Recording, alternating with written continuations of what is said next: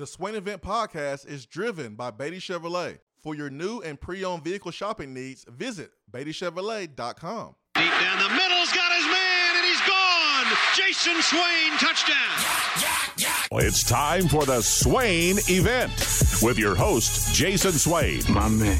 Real sports talk for the real sports fan. All you chumps are going to bow when I whoop him. It's time for the Swain Event, fueled by Dead End Barbecue. Get into his mouth and a Ric Flair.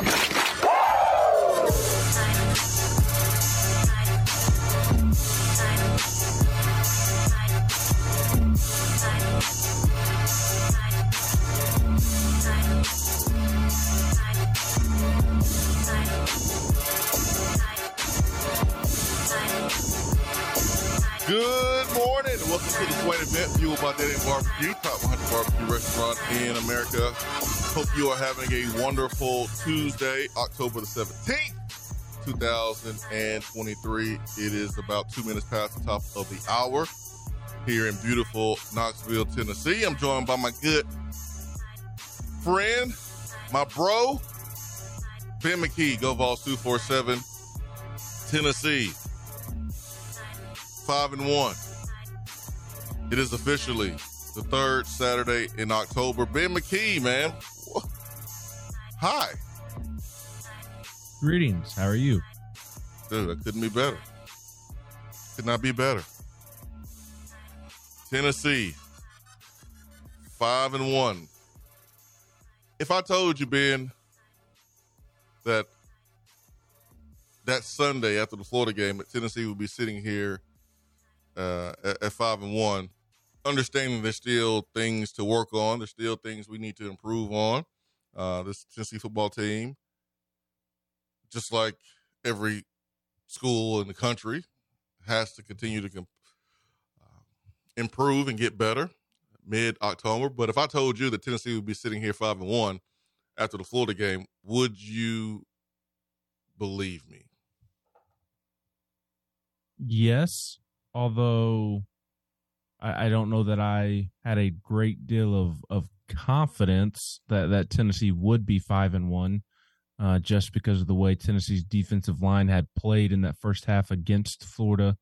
And I've said a million times since then, I did think that performance was going to prove to be an outlier for the defense, especially the defensive front. And to this point, it has, with the way they dominated South Carolina's offensive line and Texas A&M's offensive line on this past Saturday, but had not seen that yet. And then the offensive line of Tennessee had been whipped even worse in that football game, especially without Cooper Mays playing that day. And Cooper's return to the lineup has certainly made a world of difference. There's no doubt about that, as we've watched the offensive line take a huge step forward these last two games. So I would have believed you, because South Carolina and Texas A&M are not juggernauts.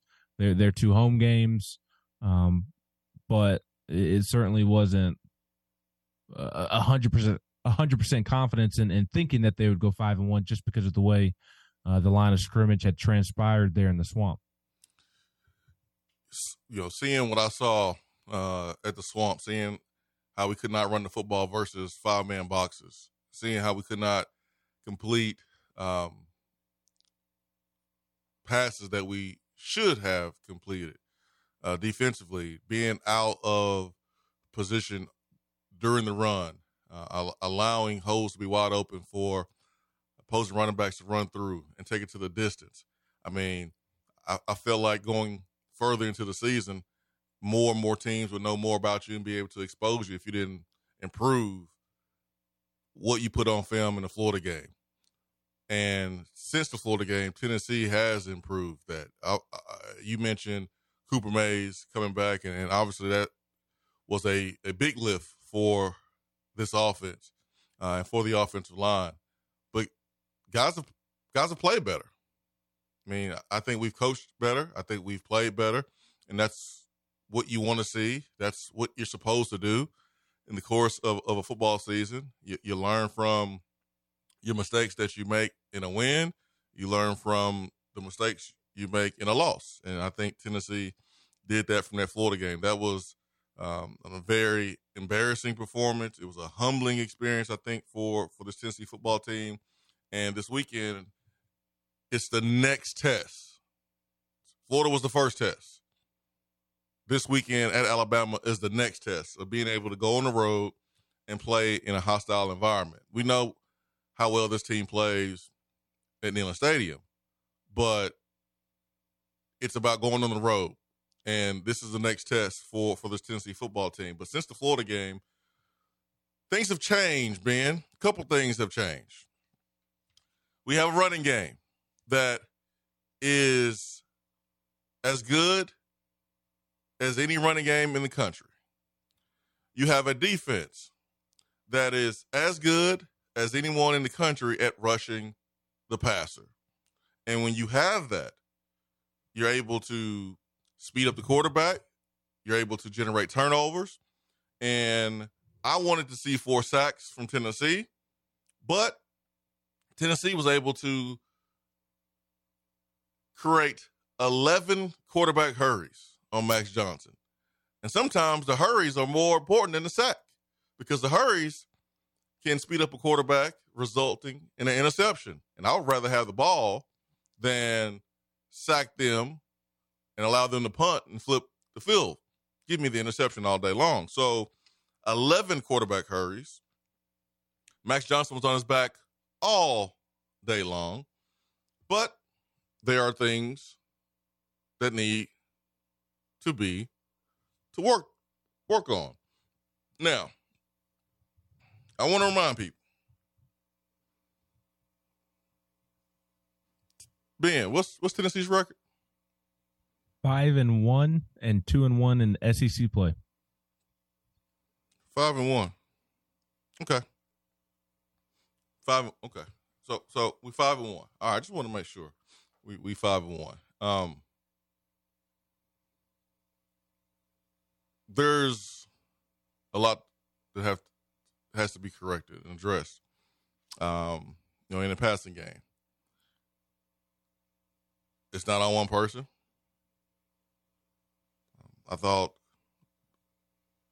more than one person contributed to the passing game not being where it needs to be. Josh Heupel took responsibility for his play calling and his in-game management at the end of the game, so that was good. I'm glad that he did that because, man, folks would have been calling him out, this week. And I think him pointing it out took some pressure off of him. He didn't have his best day, and sometimes you win when you don't have your best day. It happens. And so you learn from that and you try to get better. The passing game has to be better. We're putting the ball on the ground. We're throwing it late. We're not catching it. We're not running through the catch. We're not running full speed to finish routes. We're not getting yards after the catch. We're not playing with our hair on fire on the outside. And that has to improve. Our in-game IQ, we've had some lapses there. But you can make those corrections a little bit easier when you win. And that's what we got to do, Ben. We got to do that, man. We got the phones already lit up this morning. We got to do that, Ben. All right, let's go to the phones, Ben. Is that cool with you? Or you want to add something right quick before we hit the phone line? Let's hit the phone lines. Okay. 865-255-03. Our telephone number to the Swain Event hotline. Good morning. Who do we have with us? Hey, what's going on, guys? It's Caleb. What's up, Caleb? Hey, man, what's going on, guys? Hey, this week feels good, don't it? This week, it feels good because I'm sitting here, I'm thinking about the third Saturday in October. Listen, I understand there's a lot of things that probably need to be fixed. There's a lot of areas of the game that we got to do better at. But man, beating A&M, I'm gonna take it. You know what I mean? And I called last Thursday, was talking about how confident. They look confident to me. It looks like I feel for Ramel Keaton. I think he I don't know what it is. I don't know if it's a mental block that he's having, and Swain, maybe you can speak to that as a receiver. I don't know what's going on with him with the drop balls and everything, but I think he's going to turn it around this week, man, because I don't know, man. I feel positive about this week. You know, the negativity, if we're looking for negativity, man, I've had it. I've had enough of it. You know what I mean? So I just want to get your take, man, because I know this game means a lot to you as a player, and it means a lot to us as fans, especially when you grow up here, born and raised right here in Knoxville, Tennessee. You were taught from birth to hate Bama and to hate Florida. And, you know, I turned 33 years old today. Your birthday, and I hate Bama I appreciate it, man. But I hate Bama just as much now as I did when I was, you know what I mean, when I was there. And this game right here, to me, Swain, it's a legacy game. These are the kind of games where you're remembered forever. And you go to Bama and you win on the road, that would be a massive thing for not just Joe Milton, but for the entire team. That would be a signature win for Josh Heupel. So I was just wanting to ask, you know, going into this game, what does it mean? You know, because I could tell you what it means, you know what I mean? But I want it from your perspective, man, because I value your opinion. And man, I'll get off here and hang up. But guys, I just want to thank y'all for the opportunity. Thanks for answering the phone call, and y'all have a great day. Hey, thank you, man. Thank you. Good to hear from you, Caleb. You're gonna hear that this is another game. It's an important game because it's the next game, and that's what you're supposed to say if you are a coach and if you are a player. You don't want to put too much pressure on yourself going into a game because emotionally, mentally, like you want to have a calm about you. You want to be grounded. You want to be level-headed. You don't want to press, be anxious, and cause yourself to overextend and make mistakes. So that's why you hear people say, oh, it's just another game. It's just the next game. But internally, you know what this game means. Is there another game where you smoke a cigar if you win? Ain't another game on the schedule. Ain't nobody smoking a cigar after beating South Carolina. No one smoking a cigar after beating, Texas A&M. Alabama's the game where you smoke a cigar. So it's not a normal game. It's not just another game. It's an important game, just like the one we just played, but it's not another game. It's not. And when you are a freshman, when you play in this game, you become a sophomore. You grow up in this game. Boys become men in this game. It's important. I think Alabama is entering this game with some confidence against Tennessee. I think they also are concerned about some things that Tennessee does very, very well, and they should be. The atmosphere is going to be electric.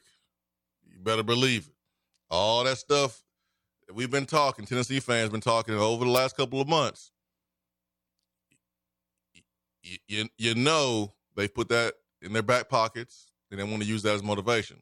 Speaking about the Bama fans in terms of creating an atmosphere to help their team have the advantage. But certainly going to be a good one, Ben. It's going to be different than last year, that's for sure.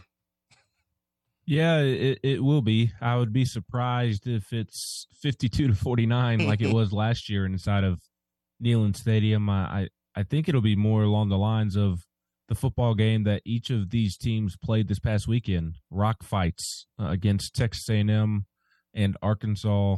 Going back to your point about the passing game, Joe Milton, for me, doesn't inspire a ton of confidence that he can go on the road and win at Bryant-Denny Stadium, if I'm being completely honest.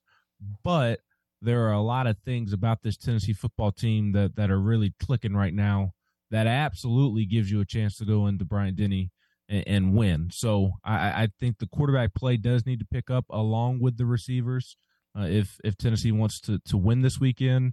But with the way that Tennessee is getting after the quarterback defensively, and you look at Alabama's issues this year protecting the quarterback, that is something that can absolutely dominate a football game and lead you to a win. That is something that will travel, regardless of where you play, and even at big old Bryant-Denny Stadium against big old Alabama. That will translate. And Jalen Milroe, he is turnover prone, and just like Max Johnson, if you can get some pressure on him, get a guy in his face, you can kind of get some hits on him.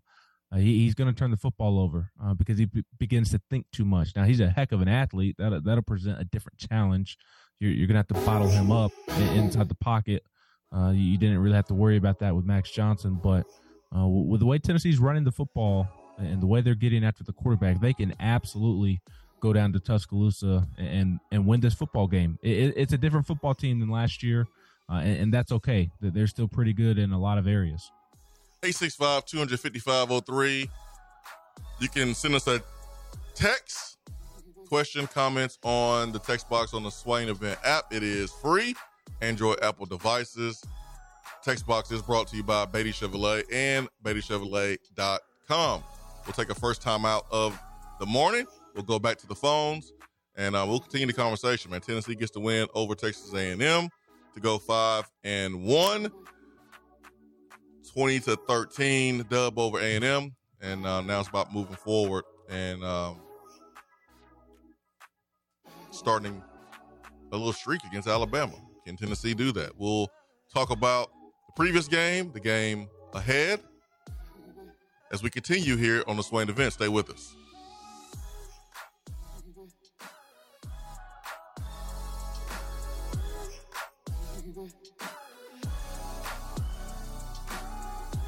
Hey, Knoxville, we all know the importance of mental health. Most people don't have regular mental health care. They often wait. Let's change that. Isn't it time we all consider our mental health as important as our physical health? If you are ready, Mind Body Wellness in Knoxville can help you design a plan for your mental wellness. We are accessible, affordable, and available. You are worth it. Visit mindbodyknoxville.com to schedule a mental wellness assessment today. When you are craving some quality barbecue, there's only one place to go: Dead End Barbecue. Dead End Barbecue has been featured on ESPN's Taste of the Town, the first barbecue restaurant on the SEC Network, CBS Sports, Headline News Tailgate Show, Amazon Prime's The Restaurant Comeback, Food Paradise, and named one of the top 100 barbecue restaurants in America. The search is over. Dead End Barbecue is located on 3621 Sutherland Avenue right here in Knoxville. You can even have it delivered right to your door through Chow Now. Visit their website at deadendbbq.com. Dead End Barbecue. The search is over. Hey, Vol Nation. This is Charlie Pratt, financial representative with Modern Woodman and MWA Financial Services. Modern Woodman has been touching lives and securing futures for 140 years. Being born and raised here in East Tennessee, I'm honored to help East Tennesseans in all phases of life with retirement planning, investments, and life insurance. A big win on Saturday starts with preparation early in the week. A secure financial future starts with planning today. Contact my office today at 865-919-6468 to review your financial plan and make sure you are on track for success. As always, go Vols. Registered representative and investment advisor, representative offering securities and advisory services through NWA Financial Services, Inc., a wholly owned subsidiary of Modern Woodman of America, member of INCRA, SIPC. Good morning, Swain Event family. Take a deep breath in and release. We're all back together in the AM and life is good. If you have real estate needs, just give me a call, Jennifer Morris, at 865-257-7897 or email me at jennifermorris865@gmail.com. And go Vols. Just because you can't call in doesn't mean that you have to sit on the sideline. Impact the show with a text box. It's part of the free Swain Event app.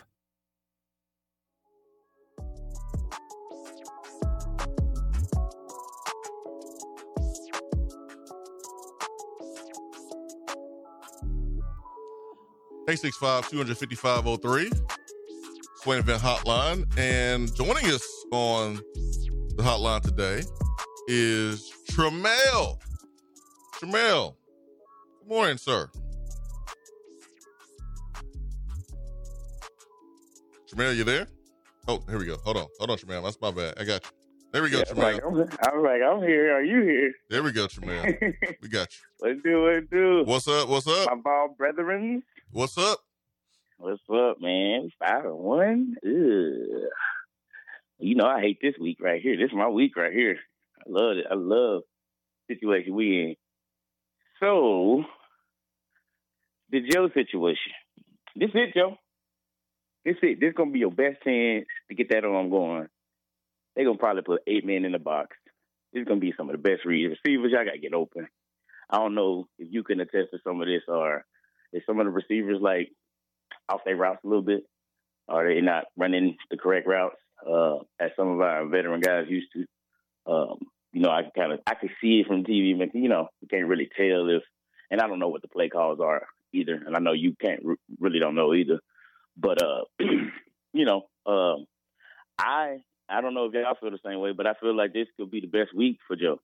You know what I'm saying? The way they ran on that Texas A&M defense, and the way Alabama couldn't run on that Texas A&M defense, it almost seems like that the game plan is just stop the run at any cost and make Joe beat you. Why do you think this week is the best opportunity for Joe and not this past week? Because Alabama's going to do everything they can to stop our run game. I mean, bringing more guys down. You're going to have safeties probably cheating with their eyes and trying to get in the run game. I just see this possibly being the best week he can get his arm going. I mean, just from a schematic standpoint, wouldn't you agree? I mean, if I'm Alabama, you know what I'm saying? And that run game just ran on them, and we couldn't run on them. I'm doing everything I can to stop the run, right? And making Joe beat you. Like every single play, you almost sell out on it, almost. Because you seen him make a crazy play in the red zone. I mean, this just seems like to me this would be the best week for the receivers to get it going in one-on-one coverage. And Joe to see the field, and it's gonna be quick. He's gonna have to get rid of the ball. But I guess that's the issue. I mean, his situational awareness is it's terrible. I was talking to my sons about it last week. I was like, son, y'all gotta have situational awareness better. Like if it's 4 for 2 or if it's 3rd and 8, you gotta know what the sticks are. Like just knowing just certain things is happening in the game. You know what I'm saying? Just being ingrained in the game. I don't know. That's just my perspective. I just really feel like this could be the biggest week for Joe to actually get his arm going, just because I think they will sell out on the run a little bit more and put more guys in the box or bring a safety down, or even safeties cheating up, cornerback's eyes looking in the backfield. I mean, I just really feel that's going to be a big issue with the Alabama defense this week. This ain't like your old school Alabama. I mean, they're still good. The front seven's still really, really good, as they always going to be. But that secondary, you know, I don't know. That's just my perspective. I don't know. What do you think about it? Well, I think A&M secondary is worse than what we're going to see this weekend from Alabama. So I feel like this past weekend was the best opportunity for the passing game to take a step forward, because you're playing at home and the crowd's not going to be loud when you're on offense. But when you're playing on the road, especially in Alabama after you beat them and last year, it's gonna be loud. Yeah, it's gonna be loud. It's gonna be loud. So that's gonna present some extra challenges there. I think Bama secondary is better than Texas A&M. They got a freshman that's really good. That's playing well. They can tackle in space.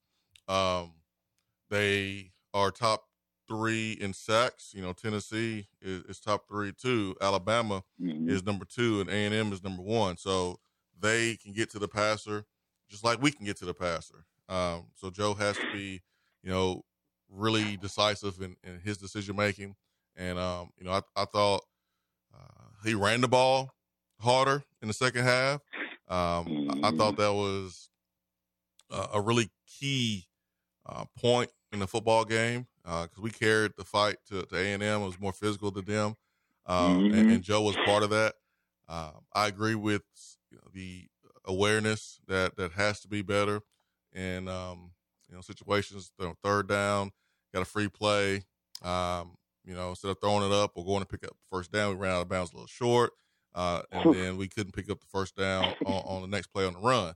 That has to be better, no doubt about it. There was a fourth down play where we rolled out.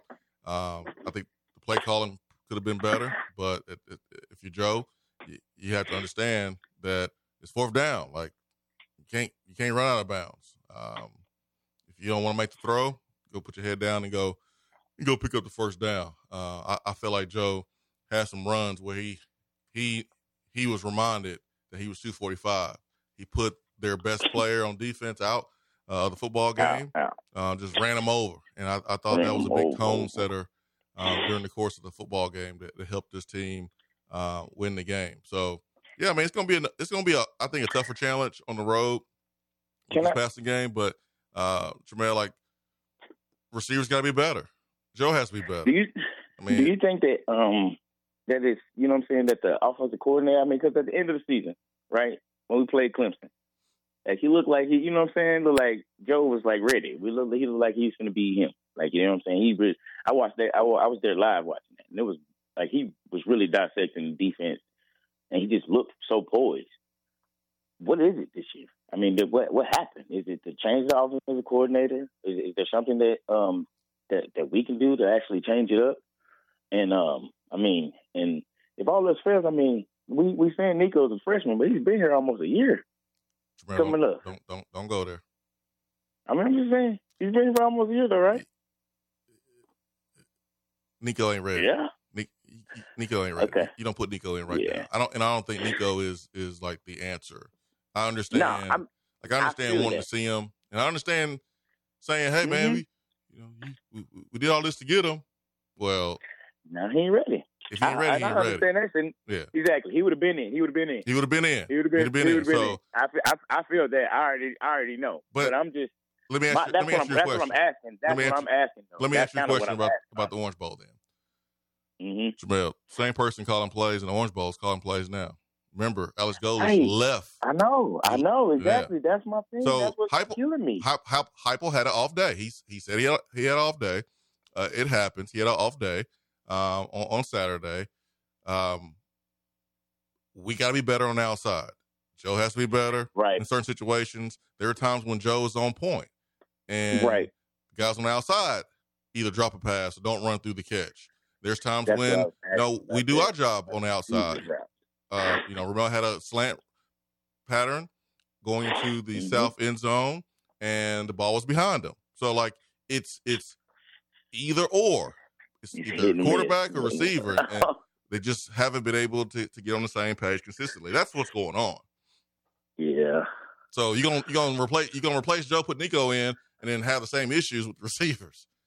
At least you have a guy in Joe that you can run the ball with, and he's a little bit more experienced in handling the offense and run checks and managing. You don't want to throw Nico out there right now. Yeah. And that's what I kind of was really wondering. Like, I mean, because apparently he ain't ready. You know what I'm saying? Like, because he would have been out there. You know what I'm saying? With the mistakes that's been made. You know what I'm saying? He would have been. And then I like the Chaz and Joe connection. I guess that comes from them been playing second team last year together. Because it seemed like that was almost of a instant connection. Because bro got grabbed like 2 or 3 times on balls he would have caught. On those PIs, man, in the game. Yeah, we'll never get calls. Well, Tramel, I'll tell you this, Tramel, and thanks for the phone call. We got to run. Chaz did a really good job of catching the ball in traffic on slant patterns. I was very, very impressed with his focus, because catching the ball is all focus. That's what it is. It's hand-eye coordination and your ability to focus on the target no matter what's going on around you. Like, it's just focus. And Chaz did a really good job of catching the ball and traffic. As Chaz gets stronger, because he obviously needs to get stronger on some of his catches, he allowed the DB to toss him and throw him around like a rag doll, which I didn't like. Like, don't let them do that to you, Chaz. Don't let them do that to you. Stiff arm them. Stand up. Hold your ground. Make the referee call the whistle for your forward progress. Stop it. Don't let them just throw you to the ground. No, we're not doing that. But I thought Chaz did a good job early, man.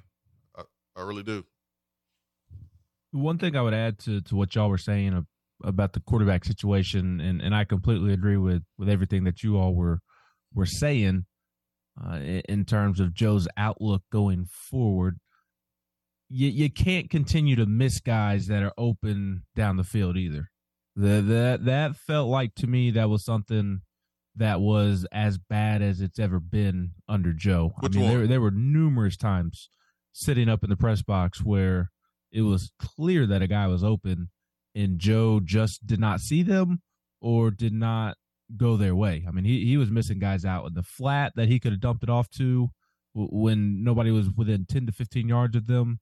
He missed what appears to be, from the outside looking in, simple throws over the middle of the field at the second level of guys running open, and instead he tries to force it down the field to Ramel Keaton into double, triple coverage to the guy who can't catch the football right now when you got Squirrel coming out of the backfield with motion in the flat wide open, Jacob Warren over the middle of the field at the second level wide open, and then he tries to force the ball down to Ramel Keaton down the field, covered, and Ramel Keaton can't catch the football right now. So I did feel like that was an issue more than we've seen with Joe to this point in terms of missing open guys. That's not something that continue on top of this trend all of a sudden of throwing into double coverage and getting picked off. There was that streak of him not throwing an interception, and now all of a sudden, as we've gotten into SEC play, Joe kind of can't stop throwing interceptions. Threw one at Florida, which wasn't completely his fault. I recognize that one. There was pressure in his face, and that impacted the throw there. He didn't, we talked about it at the time, he didn't purposely throw the football straight up into the air like social media made it out to be. He got hit while he was trying to get rid of the football. So I get that one. But he had the bad interception against South Carolina, and then he also had the bad interception on Saturday against A&M. After one of those very, very nice runs that he had, Swain. Yeah. And I thought that was another moment of him maybe needing to have a little more awareness in terms of, he was very excited after that run on the previous play because he ran over another A&M defender. And I understand being excited in that moment and running somebody over. But as a quarterback, I feel like you need to snap and clear quicker than everybody else on the offense and maybe not jaw as much and get back in the huddle and focus on the next play. And I thought there was a lack of focus on the next play, which led to the interception of him throwing to somebody that everybody in the stadium could see didn't need to be throwing the football in the end zone in Dante Thornton because he was already covered and the safety was coming over the top. So Nico, it's not time to have that conversation, but as we get into November, Joe can't continue to miss wide open guys, multiple open receivers down the field, and continue to force the ball into coverage like he's done the past couple of weeks, because those are two things he started to do more of lately that he was not doing at the beginning of the season. Yeah. And guys got to catch the ball and run their routes full speed. Absolutely. Yeah. It's not an or, because people, I'm not disagreeing with anything that you're saying, but it's not an or, it's an and. And you got to have guys on the outside doing their jobs, because there's times, because if Joe is messing up every time, then Joe wouldn't be in there. What's happening is when Joe is doing everything he's supposed to do and he delivers the football where he's supposed to deliver it, then guys on the outside are not either catching it or running routes correctly or not running through routes. And so it takes two for connection in the passing game. That means both players have to be doing their job on top of everyone else doing theirs. There was one play, I think it was a fourth down play. It was a fourth down play. Joe ran out of bounds. You had two guys in the same area. Somebody ran the wrong route. Yep, that's the play that I was about to bring up to you. The spacing looked really, really. Somebody ran the wrong route, wrong depth. Who did? But if you're Joe, you gotta be like, well, it's fourth down. I got to go just run and pick up the yards. But that's what I'm talking about. Like it's yes, Joe has to be better, but many people omit looking at everybody else. And I'm not. It's everybody needing to do a better job on top of Joe. Well, that's because the easiest thing to do as a football fan is look at the quarterback, right?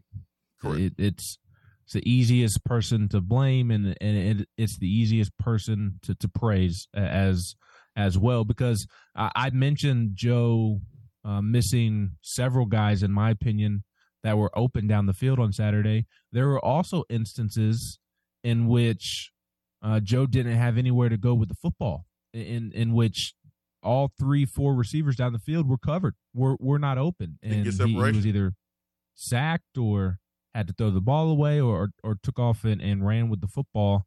It's just that there's a whole lot of reasons why this passing game has not clicked this year. I think Joe has played really poorly the last 2 football games, quite frankly. I thought these have been his worst 2 performances, which doesn't inspire confidence going forward because he's not getting better as the season progresses. It feels like he's trending the opposite direction.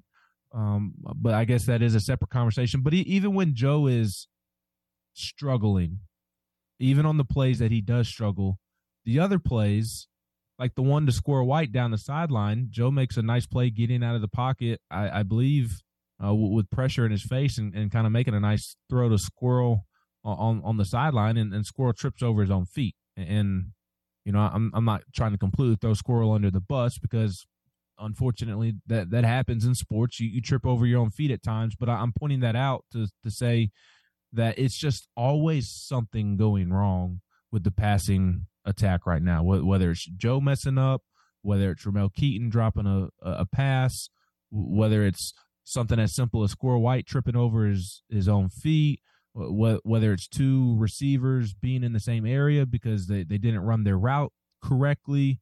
It's just one thing after the next. And I've been very surprised that there's been so many issues in the passing game this season. And it is something that will have to get cleaned up because I don't know when it will be, but there will be a game, because it's football and it plays out like this. There will be a game where the running game isn't able to carry you as an offense, and you're going to have to make plays down the field to help the running game out. I don't know what game that's going to be. It could be this weekend. It could be next weekend when Georgia comes to town, but there will be a weekend when Tennessee can't run the football as well as they have been running it, and they're going to have to make plays down the field. And at this current rate, they're not going to be able to get the job done on the day that comes. And they're going to have to find a way to help out this rushing attack more because I was surprised, Swain, that A&M kind of went light in the box the majority of the first half, I guess, in trying to slow down Tennessee's run game. I think it looked like they thought that they could get away with the front 4, slowing down the run game and dropping guys into coverage, and Tennessee was able to take great advantage of that. I think as the season progresses, you're going to see more teams filling up the box and trying to make this passing attack beat them over the top. I'm going to make this last point. I'm going to go to the phones.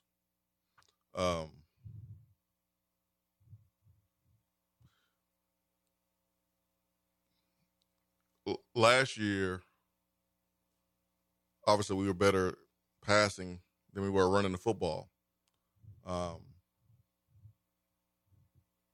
And he's putting us a big points and winning games by nice margins.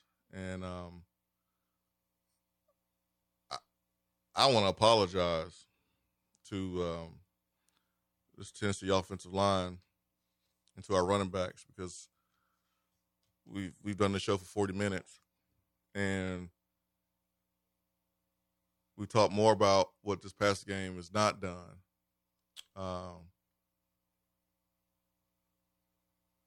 In the last 2 games or this season.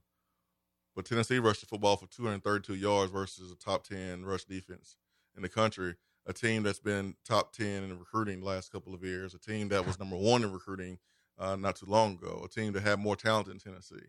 and Tennessee was able to run the football, something that we didn't think Tennessee would be able to do the same as they did it versus South Carolina. And so, although I agree with a lot of your points about where we need to be with our passing game, I am apologizing because the running game should be getting more recognition. Jalen Wright should be getting more recognition. Jabari Small and Dylan Sampson should be getting more recognition. And our offensive line should be getting more recognition because they were able to move dudes, multiple guys on the defensive line that will be playing on Sundays. We physically whipped them. So let me get to the phones. 865-255-03. Good morning. Who do we have? Hey, gentlemen, it's Rusty. Hey, Rusty. What's up, man? I thought Tremel brought up a good point, and it was actually what I was going to call about today. First of all, hope you guys are well. You too. Yeah, man. Great. Everything's good. It's too early out here, but you know.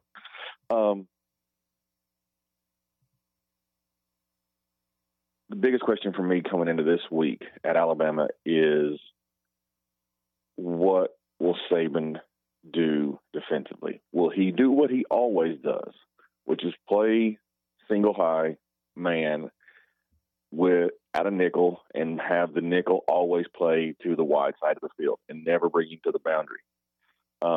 Or will he do what everybody else has done to us this year, like Tremel said, which is try to stop us from running with a light box and play a really, really, really big zone?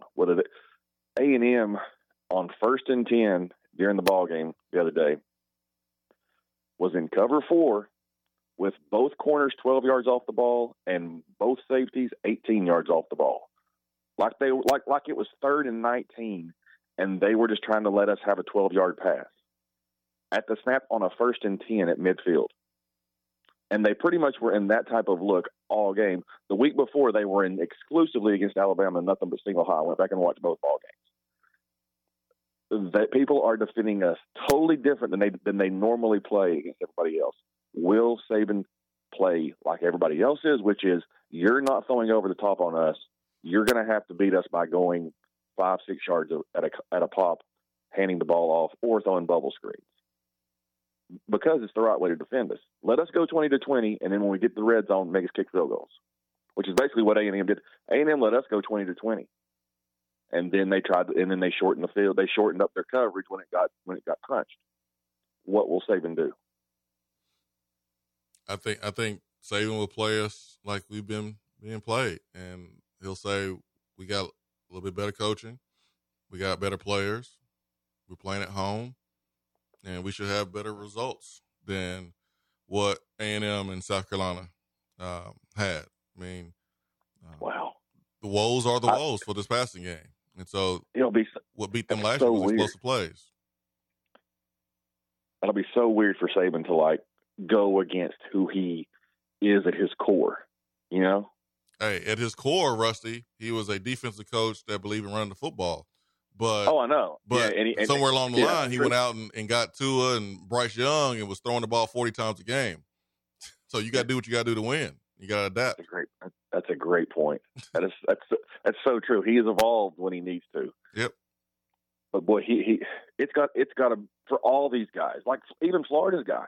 Florida's guy is a play 7-8 in the box and bring exotic pressures and play single high, and they did none of that against us. They did it our first possession. The first drive, and we hit squirrel deep, and he's like, "Oh, never mind. Yep. Let's go ahead and switch that up." Yep. That's it. We're not going to get the wide open guys just running in space deep with the coverages we're seeing that we're used to the last 2 years. Well, we don't have Jalen Hyatt. We don't have Javonte Payton speed on the outside either right now. And they're not operating with the same tempo that they have the first 2 years. And I think that's indicative of how confident they are in at the quarterback position right now.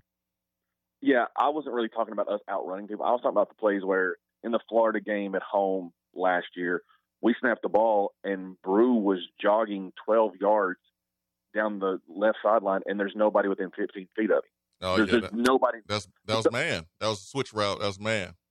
Right. We're not getting any of those type of coverages. Wow. Where we can get. because people are backing way off of us and just daring us to run. Yeah, that's universal right now. That's the pro game too.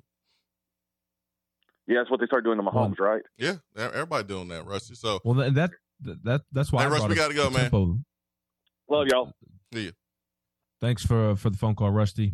But Swain, that's why I brought it. The tempo is because I know fans got irritated watching the 2021 Alabama game in Tuscaloosa, Heupel's first year, and Greg McElroy's on the call, and the only reason Tennessee was able to have success is because the tempo and Alabama not being able to line up and this and that. But that did contribute the last two seasons, that the tempo did, to catching defenses off guard in the secondary and receivers being able to run past them.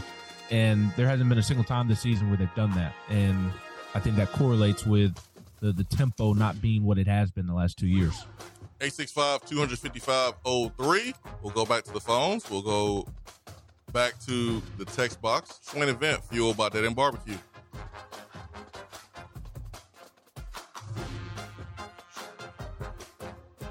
You're listening to the Swain Event. And you know this, man.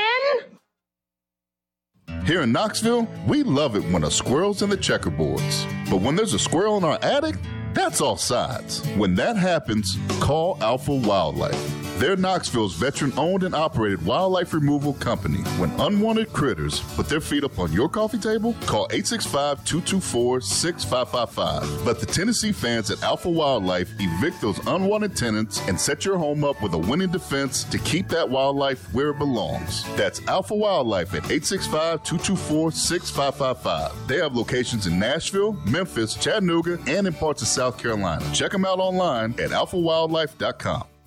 What's up, fellas? It's Swain. When it comes to health, there are numbers every man needs to know, including your testosterone number. I recommend going to Low T Center. They make it quick and easy to get your levels checked, and it's only $25. You walk in, take a simple blood test, and with their on-site lab, you'll know your results in 25 minutes. Low testosterone levels can make you feel tired and grumpy, can cause lack of motivation and drive. It can raise your cholesterol, cause weight gain, and loss of muscle mass. Go to lowtcenter.com now to book your appointment. Low T Center, reinventing men's healthcare. Dead End Barbecue has you covered when you need the food to be on point for your next event. Go to deadendbbq.com to learn more or call 865-414-9417. Dead End Barbecue. The catering search is over. Hey there, Swain Event crew. Just like fall sports, the Knoxville area real estate market is strong and growing stronger. We're an everything region. When you get the big orange itch to buy, sell, or invest, call me, Jennifer Morris with Keller Williams Realty at 865-257-7897 or email me at jennifermorris865@gmail.com. Go Vols! Looking for a different way to enjoy the show? Yes! Then check out Swain Event TV on YouTube.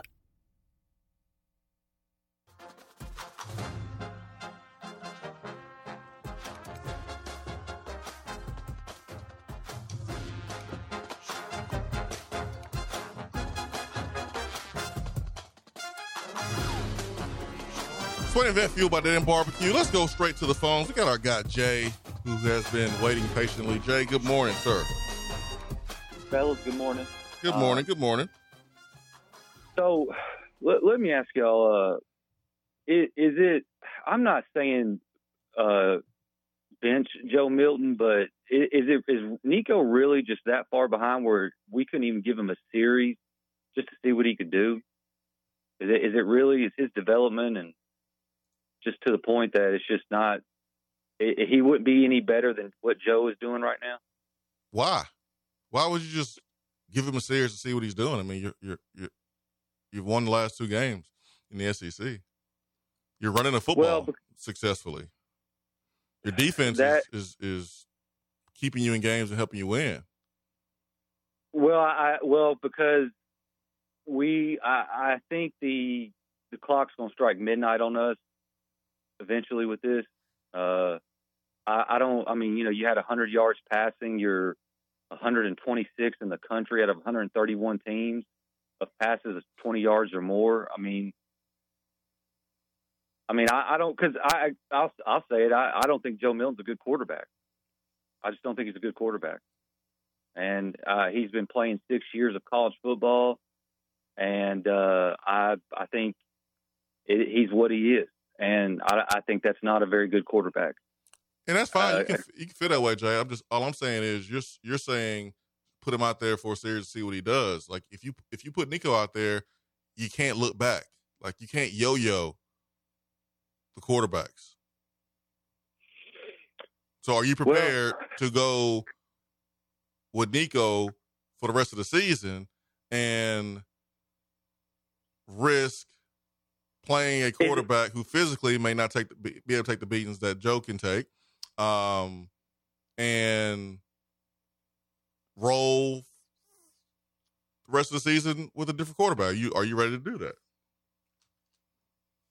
I tell you what, Swain. And we're 5-1. It's pretty bad. Jay, dude. we're 5-1. Right, Tennessee is running the football better than most teams in the country, and you have a defense that is playing great too. So, like, do you want to disrupt what's going on right now? I do. I want to disrupt our passing game. Yes. What? But you can't just take the quarterback out on passes. that ain't the way it works, Jay. So, like, I get what you're saying. That. If we continue to play how we're playing in the passing game, and Ben said it, like, it may cost us. It's going to cost us. Strike is going to strike out. But don't you wait until it actually happens before making a move that you may not need to make because you're still winning games. I think, Swain, if we do lose this game and Joe has 100, 150 yards passing and it's clear it's another struggle game for him, I mean, at that point, you're kind of playing for the Duke's Mayo Bowl or a Citrus Bowl or some kind of bowl like that. I mean, at that point, then I would say, why not give this kid a chance? I mean, what exactly are we playing for at that point? Because I guess what I'm saying, Swain, is look, I could be wrong. We'll see. But I don't think we're beating Georgia and Alabama playing like this. That's why I say that. I think losses are coming. I don't think we can run the ball right down their throat and make them like it like we have against Virginia and South Carolina and some of those teams. And I get A&M is a talented team, but A&M's a 3-3 football team. They're a talent. They're like A&M's kind of been like that 05 Tennessee team. They got talent, but they lose plenty of games. It's like, so it's not, they're still putting up L's on the schedule on a regular basis. Yeah. I mean, they're still more talented than us. And, right. We were able to beat them. Listen, I'm not sitting here saying Joe has been, great from the pocket. And he's been the best passer. I get the frustration, 100%. What I'm saying is, are you replacing Joe because you feel like everybody else is doing what they're supposed to be doing and Joe is the last piece to get this offense on the same track? Because if you replace Joe, Nico, and you still got receivers dropping balls, you still got receivers not running the correct routes and not getting separation and not running full speed, what have you accomplished? Did you feel like A&M? Rusty had a good breakdown, but did you feel like A&M really I would just completely sell out every snap on stopping the pass, or stopping the run. No, I wouldn't be afraid. I don't know why people would be afraid of us going over the top or down the field with Joe Milton as our quarterback. I wouldn't. I wouldn't be afraid of that. I wouldn't do that, Jay. I disagree. That Florida played us man to man. You think Joe Milton could beat people hitting vertical shots? I would not put myself in a position where Florida put themselves in first possession, and say, okay, we're going to load the box. We're going to make reads easy for Joe, where it's one-on-one on the outside. And let Joe throw it up and let Joe throw go routes. I'm not doing that. No, I'm going to make you think. Yeah, I'm going to make you throw it timing. I'll make you throw it anticipation, rhythm, and I'm going to. If you want to move the ball, great. In the red zone, we know that you have to throw with the same anticipation and timing, if not better, and we'll just make you kick field goals. Like that's how I would play Tennessee. I would not sell out for the run. Ben, what do you think? I mean, what do you think of Joe's performance so far? I mean, I think this is my thing. Even if you give him the drops back, because he's had some drops. I mean, we saw that I mean, that Ramel Keaton play, I've never seen anything like that. But I think even if you give him the drops back, he's still, at the end of the day, he's not a good quarterback. But, I mean, what do you think, Ben? I said before this past break that I thought he played very poorly against South Carolina and Texas A&M and is trending in the wrong direction. And the amount of guys he missed open against A&M and him now all of a sudden, as of late, trying to push the ball into situations that the football doesn't need to be pushed into, throwing in the double and triple coverage and a couple of interceptions resulting off that. I don't think that inspires confidence going forward, and that's why I think he is trending in the wrong direction, which you would hope that for Joe being back as a full-time starter with a month and a half under his belt of playing, you would hope that he would be getting better as the season goes on, and I don't feel like he's getting better. I feel like he's getting worse, and I don't think he's drastically getting worse to the point to where Nico needs to be thrown into the football game because I do think there are several other pieces around Joe that also need to step it up and help Joe out and go make a play for Joe. I think that would help a ton as well. But there's no doubt that Joe has not played well these last two games, and I don't have a ton of confidence that he can play well on the road in Tuscaloosa against Alabama this weekend.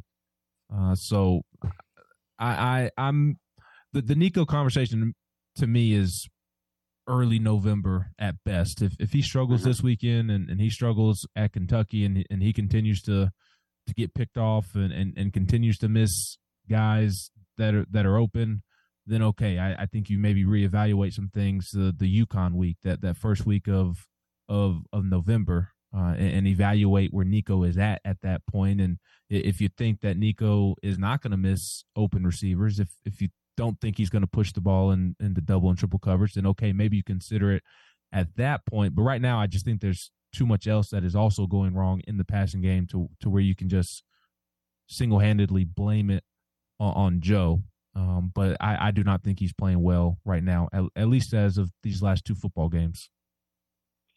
Well, I hear what y'all are saying. Look, the quarterback obviously touches the ball more than anybody else. And I think when you have a quarterback like that, everything can look out of rhythm. I mean, Dabo benched Kelly Bryant when they were undefeated for Trevor Lawrence. Spencer Rattler, who's probably the best quarterback in the SEC, got benched for a true freshman. Jalen Hurts got benched in the national championship game for a true freshman.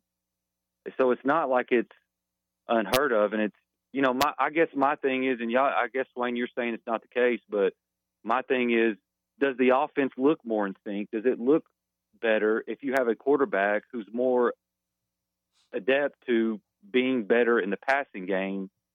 But if it's just the receivers too, then, hey, so be it. But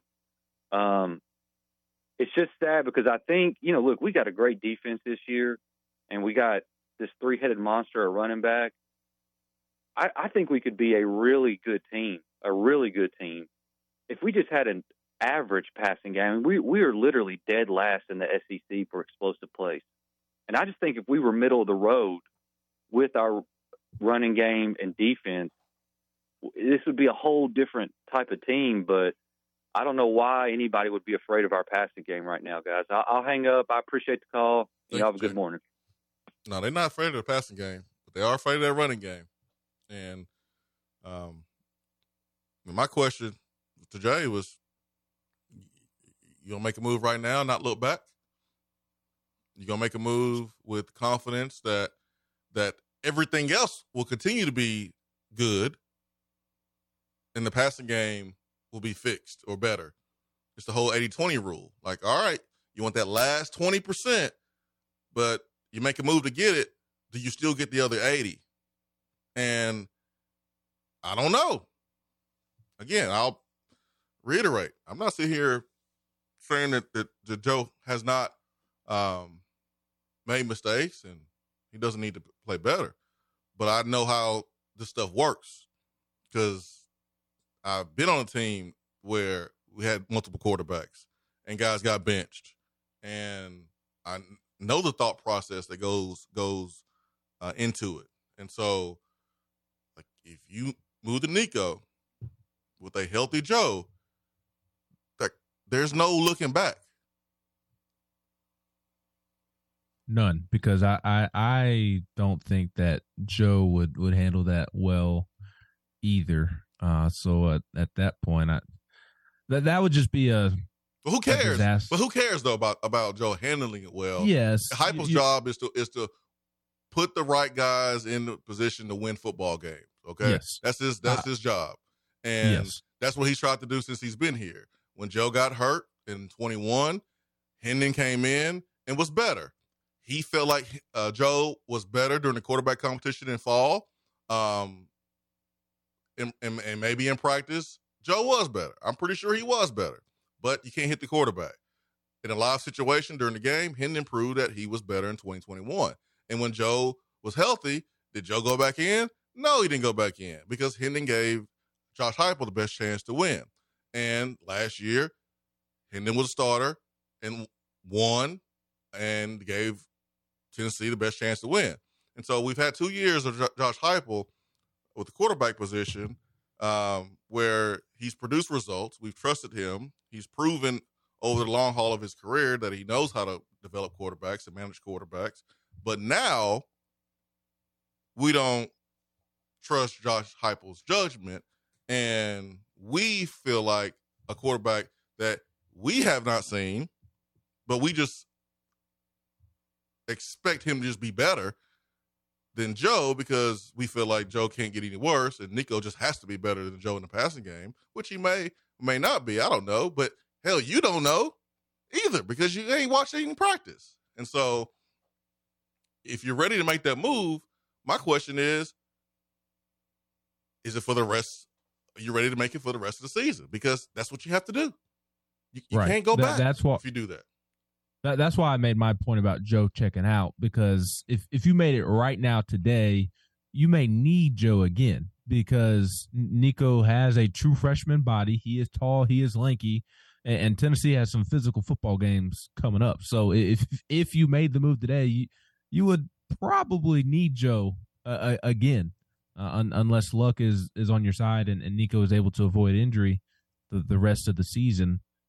But I mean, it's just now is not the time to have that conversation. I don't think you begin to entertain that conversation until games against Alabama and Kentucky on the road go south, and maybe you evaluate that the UConn week to start November. And I get why we're having this conversation because it's the quarterback position. It's the most polarizing position in all of sports. It's the position that everybody sees with the football in their hands on every single play. But this is a good Tennessee football team. Is it last year's? No. Is it a great team? Probably not. Does Joe inspire confidence with his play going into Tuscaloosa? No. But Tennessee can still absolutely win this football game on Saturday because it is a good football team. And I don't know why our football society is like this in 2023, but it's unpopular to have a team that is led by your defense, that is a defensive centric team. This defense is elite, I think, right now. With how they've been playing the next couple of weeks. And I think they're going to give Alabama a huge test this Saturday. I think they have the ability to give Georgia a huge test next month, especially if Brock Bowers is not able to play. So I don't know. Well, I know how because offenses have exploded in recent years over the last decade or so. But now it's like it's not okay to have a team where your best unit on the field is your defense. And that's just what Tennessee is this season. And that's perfectly okay because although Joe may not be playing to the best of his ability, you can still win a lot of football games with the way they're running the football, the way they're playing defense, and the way they're playing special teams. That is a perfectly fine recipe to win football games because at the end of the day, there's still W's in the win column. Yeah, I mean, pointing out the 100 yards of Joe Milton, I get that.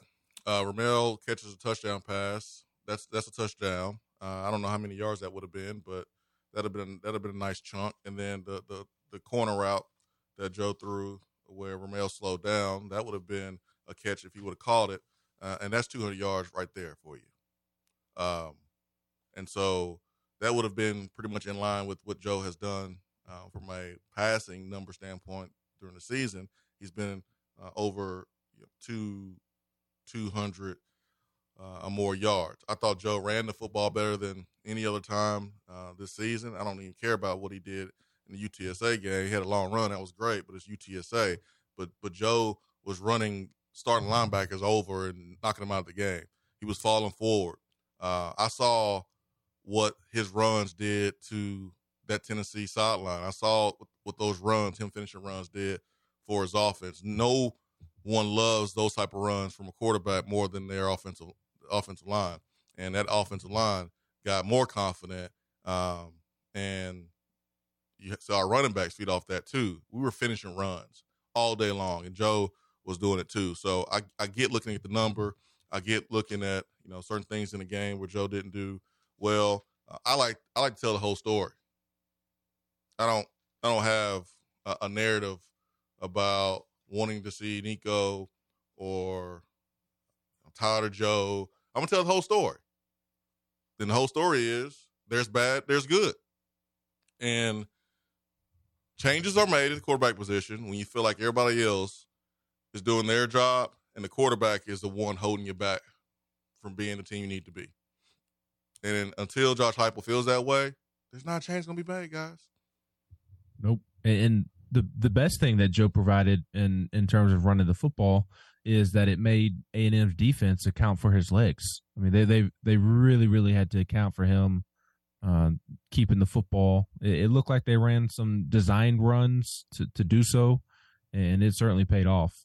Joe was really good running the football outside of the one blunder on the free play where he ran out of bounds short of the sticks. The other one on fourth down, that one did not bother me as much. I didn't think it was the same as the first one on the free play because to me, I did think Joe wanted to, the spacing was off in the route tree, like we mentioned earlier, Swain. And then I think once Joe recognized that the spacing was off and somebody did not run their right route, it looked like Joe said, okay, I'm going to go run for this first down, but then realized that he wasn't going to get to the marker because A&M had closed that gap, and I did not think he was going to make it to the marker, and that's when he kind of pulled up and tried to throw the football there, and it was an incomplete pass, but was almost picked off on the sideline. But obviously it's fourth down, throw it anyways. An interception there doesn't really matter because it's fourth down. I did not think that was the same as the earlier one in the game on the free play where he ran out of bounds short of the sticks. And I saw a lot of people talking about that in the same vein. It's pretty simple. Joe's legs they're going to need him to use those legs this weekend as well against Alabama. We had somebody earlier on the text box ask about Alabama's defensive front and how good is it, and it is very good. To me, it's very similar in terms of overall talent to the A&M defensive front. I just think it's different. I think A&M is stronger on the interior. I think Alabama is stronger out on the perimeter and out on the edge. So I'm not sure what that will mean for Tennessee's game planning and different styles of runs that they use. But overall talent's the same. Alabama, A&M, two of the best defensive fronts you're going to see in college football, along with Tennessee's, but just kind of a different makeup of A&M being stronger in the interior, in my opinion, and Alabama stronger out on the edge. At the end of the day, man, you got to find a way to win. You got to find a way to execute. A&M was good enough to win the game in a lot of areas of the football game, but they gave up a special teams touchdown. I mean, Tennessee had over 100 yards and penalties, and A&M got beat again by a team that had over 100 yards and penalties. It'll be a rough week this week for Jimbo Fisher down there on his bye week. 865-255-03. Stay with us.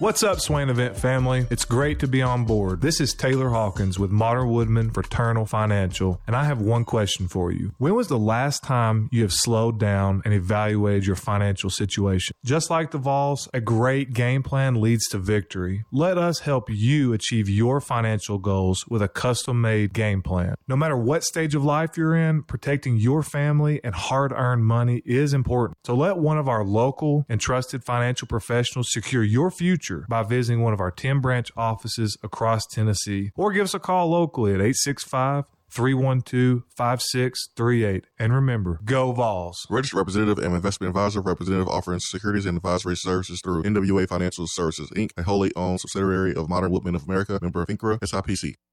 Hey there, Swain Event fam. If you're currently renting and just about priced out of your place, give me a call. Jennifer Morris with Keller Williams Realty at 865-257-7897. You may be able to buy a home and have monthly payments less than your rent. And wouldn't you rather pay your own mortgage than someone else's? Hope to hear from you soon, and go Vols. Here in Knoxville, we love it when a squirrel's in the checkerboards. But when there's a squirrel in our attic, that's all sides. When that happens, call Alpha Wildlife. They're Knoxville's veteran-owned and operated wildlife removal company. When unwanted critters put their feet up on your coffee table, call 865-224-6555. Let the Tennessee fans at Alpha Wildlife evict those unwanted tenants and set your home up with a winning defense to keep that wildlife where it belongs. That's Alpha Wildlife at 865-224-6555. They have locations in Nashville, Memphis, Chattanooga, and in parts of South Carolina. Check them out online at alphawildlife.com. We're here with Dr. Michael Carlson of Tennessee Regenerative Sports Medicine to discuss stem cell treatment and PRP. If you have orthopedic injuries, you should give them a call. That's right, Jason. We specialize in regenerative non-surgical orthopedics. So we treat damaged tendons, ligaments, and joints by using ultrasound-guided injections with stem cells or PRP. And this form of treatment actually stimulates the body's own reparative process and allows for healing of the damaged tissue. So, Doc, what makes your training different than others? Well, Jason, I've been practicing in Knoxville for 26 years, and I'm certified in interventional regenerative orthopedic medicine through the American Academy of Orthopedic Medicine. At Tennessee Regenerative Sports Medicine, I'm the one doing the procedure, and we're using your own bone marrow stem cells or PRP. So in other words, it comes from you and it goes back to you. So you know exactly what you're getting and know exactly the level of training involved. Tennessee Regenerative Sports Medicine, trsportsmedicine.com. East Tennessee's leader in PRP and stem cell therapy. When you are craving some quality barbecue, there's only one place to go. Dead End Barbecue. Dead End Barbecue has been featured on ESPN's Taste of the Town, the first barbecue restaurant on the SEC Network, CBS Sports, Headline News Tailgate Show, Amazon Prime's The Restaurant Comeback, Food Paradise, and named one of the top 100 barbecue restaurants in America. The search is over. Dead End Barbecue is located on 3621 Sutherland Avenue right here in Knoxville. You can even have it delivered right to your door through Chow Now. Visit their website at deadendbbq.com. Dead End Barbecue. The search is over. The conversation doesn't stop when the show is over. Follow the Swain Event on Twitter and like the show on Facebook.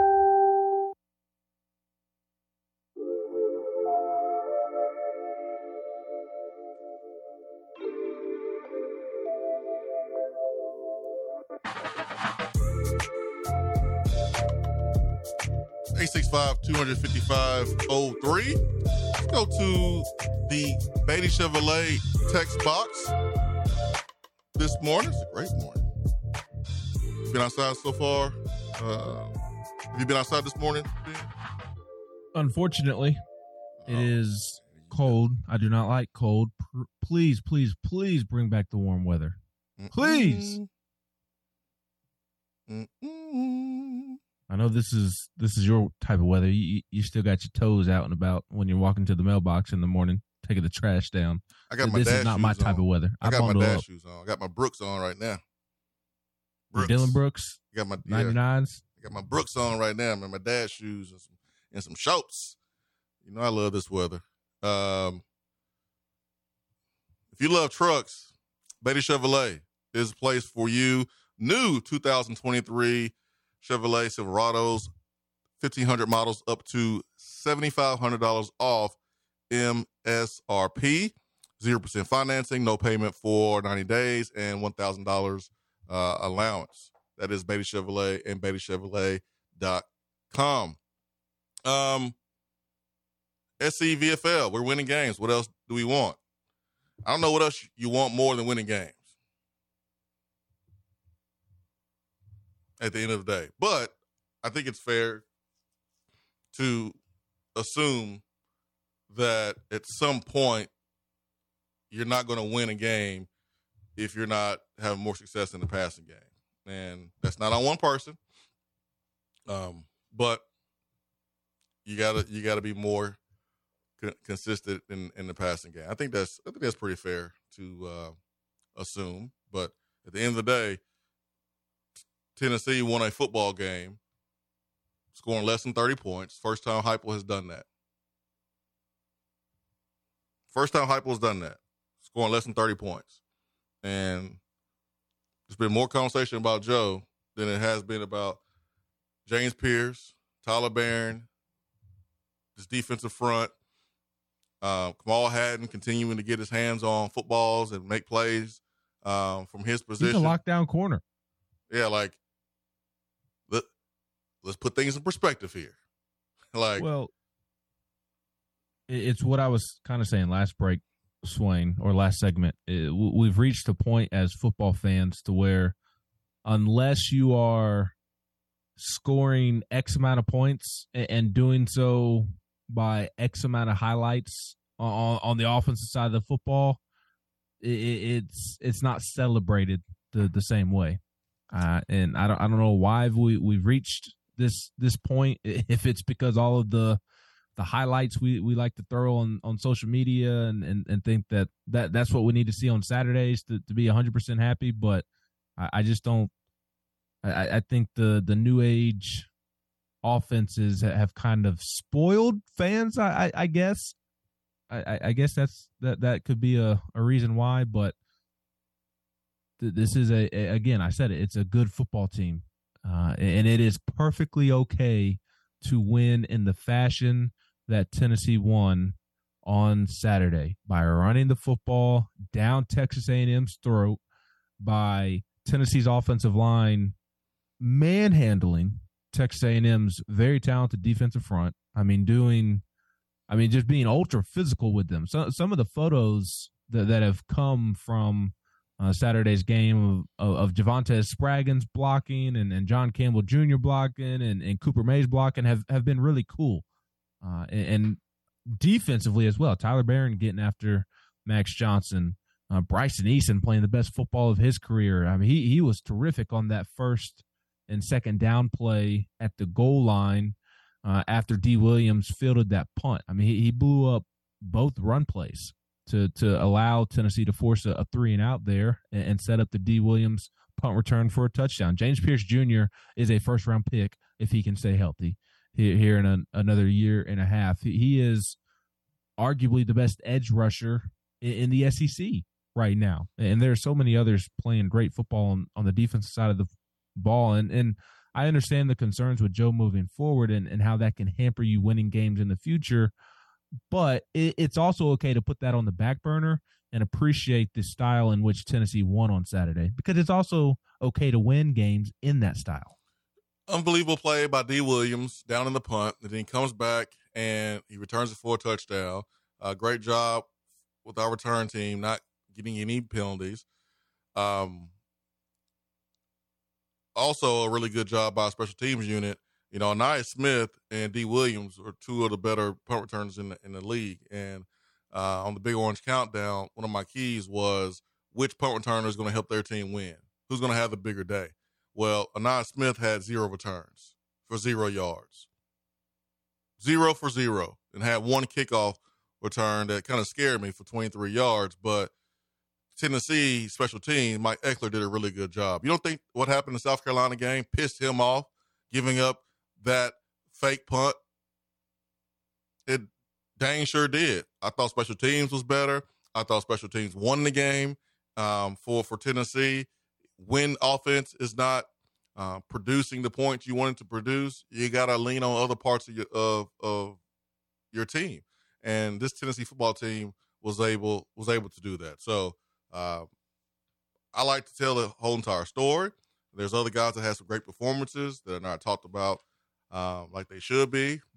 Offensive line, defensive line, guys in the secondary. I'm happy for our defense because last year they were blamed for the shortcomings of the season, and this year they are playing at a championship level. Simple as that.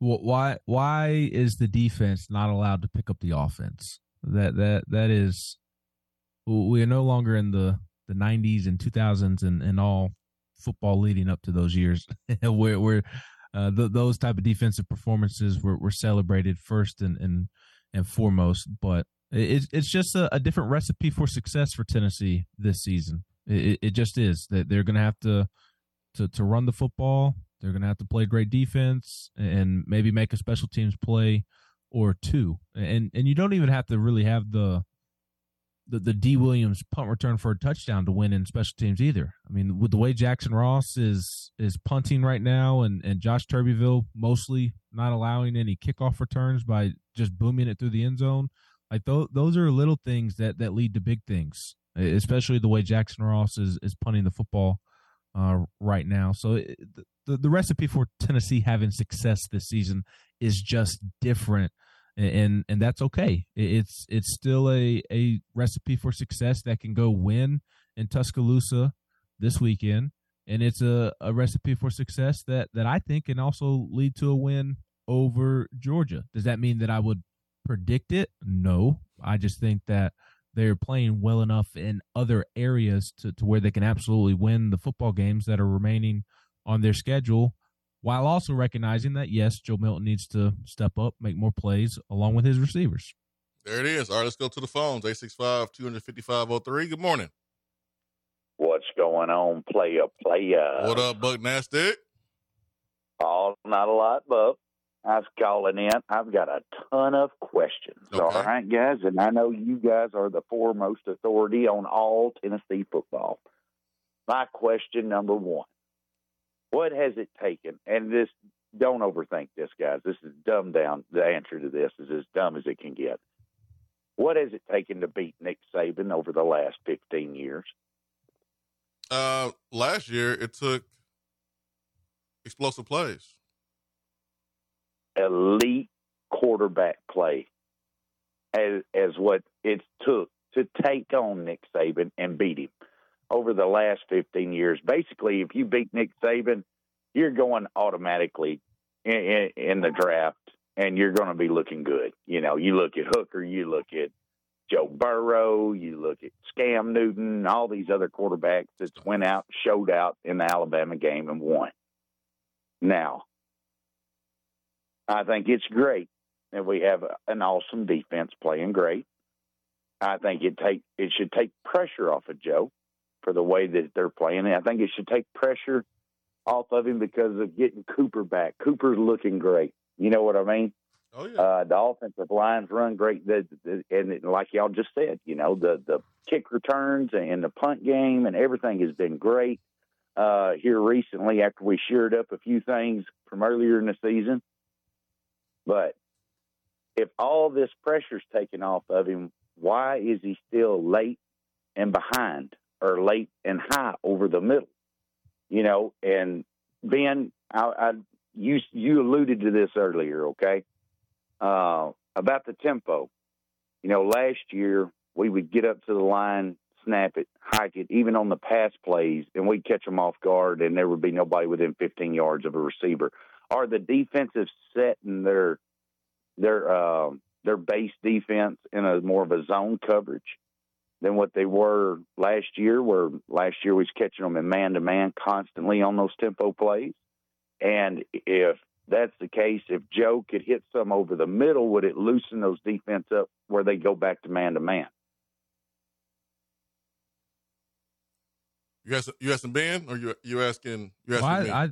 My point earlier with that, Buck Nasty, is that I thought a lot of the up tempo that Tennessee was really quick to get up and snap the ball led to those defenses being confused, and you're just not seeing Tennessee play at the same tempo that they were the past 2 years. I do think absolutely that Joe hitting some passes over the middle of the field would help loosen some things up, but I think the reason you're not seeing the big explosive play because you caught the defense off guard, I think that's been because they're not utilizing the tempo as much as they have the previous 2 years. And like I said earlier, I do think that's a result of maybe the confidence that they have in the quarterback at the moment. That's my opinion on why they're not going up tempo as much. I know the coaches publicly have liked to say, well, you can't go up tempo when you get behind the sticks, and that's absolutely correct. But I also don't feel like they've been as far behind the sticks against South Carolina and against Texas A&M as they were earlier in the season. So I think they're purposefully not going as fast, even if they don't want to admit that publicly. Okay. I was wondering about that. Like last year, it seemed like the defenses set a base defense in man when we'd use our tempo, and then we would catch them, but this year it doesn't seem that way. And then we look at Joe's stats from the last game, what he had about 100 yards passing. Am I remembering this correctly? I had a whole lot of Crown Apple that day. 100 yards passing. Mm-hmm. And we didn't really throw the wide receiver screen as much as what we've been used to seeing so far this season, where a lot of Joe's stats have been padded from. And so I know you don't want to turn Nico loose in Tuscaloosa. That is a recipe for disaster for his confidence, for his ability, for everything. But what about Gaston Moore, a guy that's been there for a while, that's been with Heupel for a long time, seen a lot of stuff, and could actually maybe hit some of those passes across the middle. I don't know what his arm is for deep balls, but maybe click the offense a little bit better if you got a guy that's been in the program for a long time and understands what we're trying to do. But Nasty, you for real? Third string quarterback? Did I get you with that one? I've seen that on Twitter. Thought it was hilarious, dude. Man, you almost got me. Gaston. You thought I was dead serious with that, didn't you? Gaston Moore, no. Listen. But Nasty, and thank you so much for the phone call. You made a really good point at the beginning of your call. Your point was about what is it going to take to beat a Nick Saban defense? You got to have explosive plays. When you look at the quarterbacks and the teams that have beaten Nick Saban, you think about Deshaun Watson, you think about Johnny Manziel and Chad Kelly and Bo Wallace. You think about dynamic quarterback play. The Cam Newton you referenced and mentioned him. Trevor Knight, threw for 300 and something yards, in the Sugar Bowl win. Matt Flynn, Jarrett Stidham. Now, Hendon Hooker. Yeah, Hendon Hooker. But how about this? Brandon Cox beat Nick Saban. That was a long time ago. Don't want to reference that one. That was 2007. But I got one that stands out. Again, I'm not disagreeing with anybody about criticisms to the passing game, because for the most part, I'm with you. 2019. That wasn't too long ago. And this goes to show you, like, in a football game, anything can happen. It's weird. Tennessee throws for 100 yards from the starting quarterback. And Tennessee wins against a team that has the most talent in everybody in the country except for about 3 or 4 programs. And runs the football for 230 against a defense that was top 10 versus the rush. It makes no sense. 2019 made no sense when Alabama played Auburn. Bo Nix was 15 for 30, 173 yards, 1 touchdown. Ben, do you think that was a low-scoring game or a high-scoring game with that stat line from Bo Nix? Probably a low-scoring game. And that was bad Bo Nix, not the new and improved Bo Nix. Auburn won 48-45, man. They won 48-45 in that game. They had 2 pick sixes. Like, anything can happen. You got to find a way. You got to find a way. And that's what Heupel and his staff have to do. They got to find a way. Because the magic bullet is not changing the quarterback right now. That's not the magic bullet. You don't have to like the play of Joe Milton. I get it. You don't have to like it. But I'm telling you the answer, the fix right now is not just replacing the quarterback. Now, if you want to go replace the quarterback, you want to go play some, some receivers, and you can go to the transfer portal and there's a group of just ballers in the portal mid-season that you can grab from. We know that's not realistic, but like if you want solutions, that's the only solution. We're not dynamic on the outside. We're not as good as we need to be on the outside. And so that puts more pressure on Joe. And we haven't handled it the way we need to. We got to be better. So we got to find a way to be 1 point better this weekend. And when you have defense, the way Tennessee has defense and ability to rush the passer, you got a chance in any game you play. Any game. And you can run the football and rest your defense.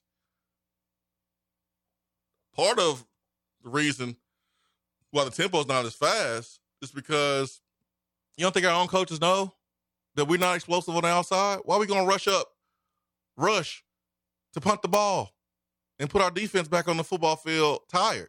No, we got a good defense. Let's help them out a little bit. That's a good point. So let's slow this thing down. Let's run the football. We don't have explosive playmaking ability right now on the outside. I like a 100% rested up James Pierce and Tyler Barron and company rushing the passer. Yep. And against this Alabama offensive line, I'm going into Tuscaloosa expecting Tennessee's defensive line to win its matchup against Alabama's offensive line. This Alabama offensive line has a ton of talent, but the production does not match the Alabama offensive lines of the past. There's talk about whether or not J.C. Latham should start at right tackle, whether Seth McLaughlin should start at center. They're having snapping issues. They're at Alabama. They can't run the football. They cannot run the football. And McClellan, Jace McClellan, I think he's a really solid back, but he's not the typical Alabama running back that instills fear in you. He's no Jalen Wright. No, not at all. And yeah, I was going to say he's no Derrick Henry or Eddie Lacy, and those are maybe extreme examples to use, but like you just said, he's not even a Jalen Wright. So like this is a game where I expect Tennessee's defense to have success. Are there things that concern you about Alabama's offense if you're Tim Banks? Absolutely. Jalen Milroe, although sporadic, he is a more than capable playmaker, getting out of the pocket and extending plays. He is a walking explosive play if you allow him to get out of the pocket and use his legs. And there have been some pretty deep balls that he has thrown this season. That seems to be what he does best. But like this past weekend against Arkansas, the 2 deep balls that he had were because Arkansas just blew coverage in the secondary, allowed 2 guys to run wide open, which obviously helps Jalen Milroe when he can just throw it up there and hope for the best, and nobody's around the receiver, and they're obviously able to come down with the football. So this is absolutely a winnable game for Tennessee this weekend in Tuscaloosa. But they certainly will need better quarterback play going forward. You can win with this style, as we have talked about, but it certainly would help if the passing game would step up and make some plays for you to take off pressure off that running game.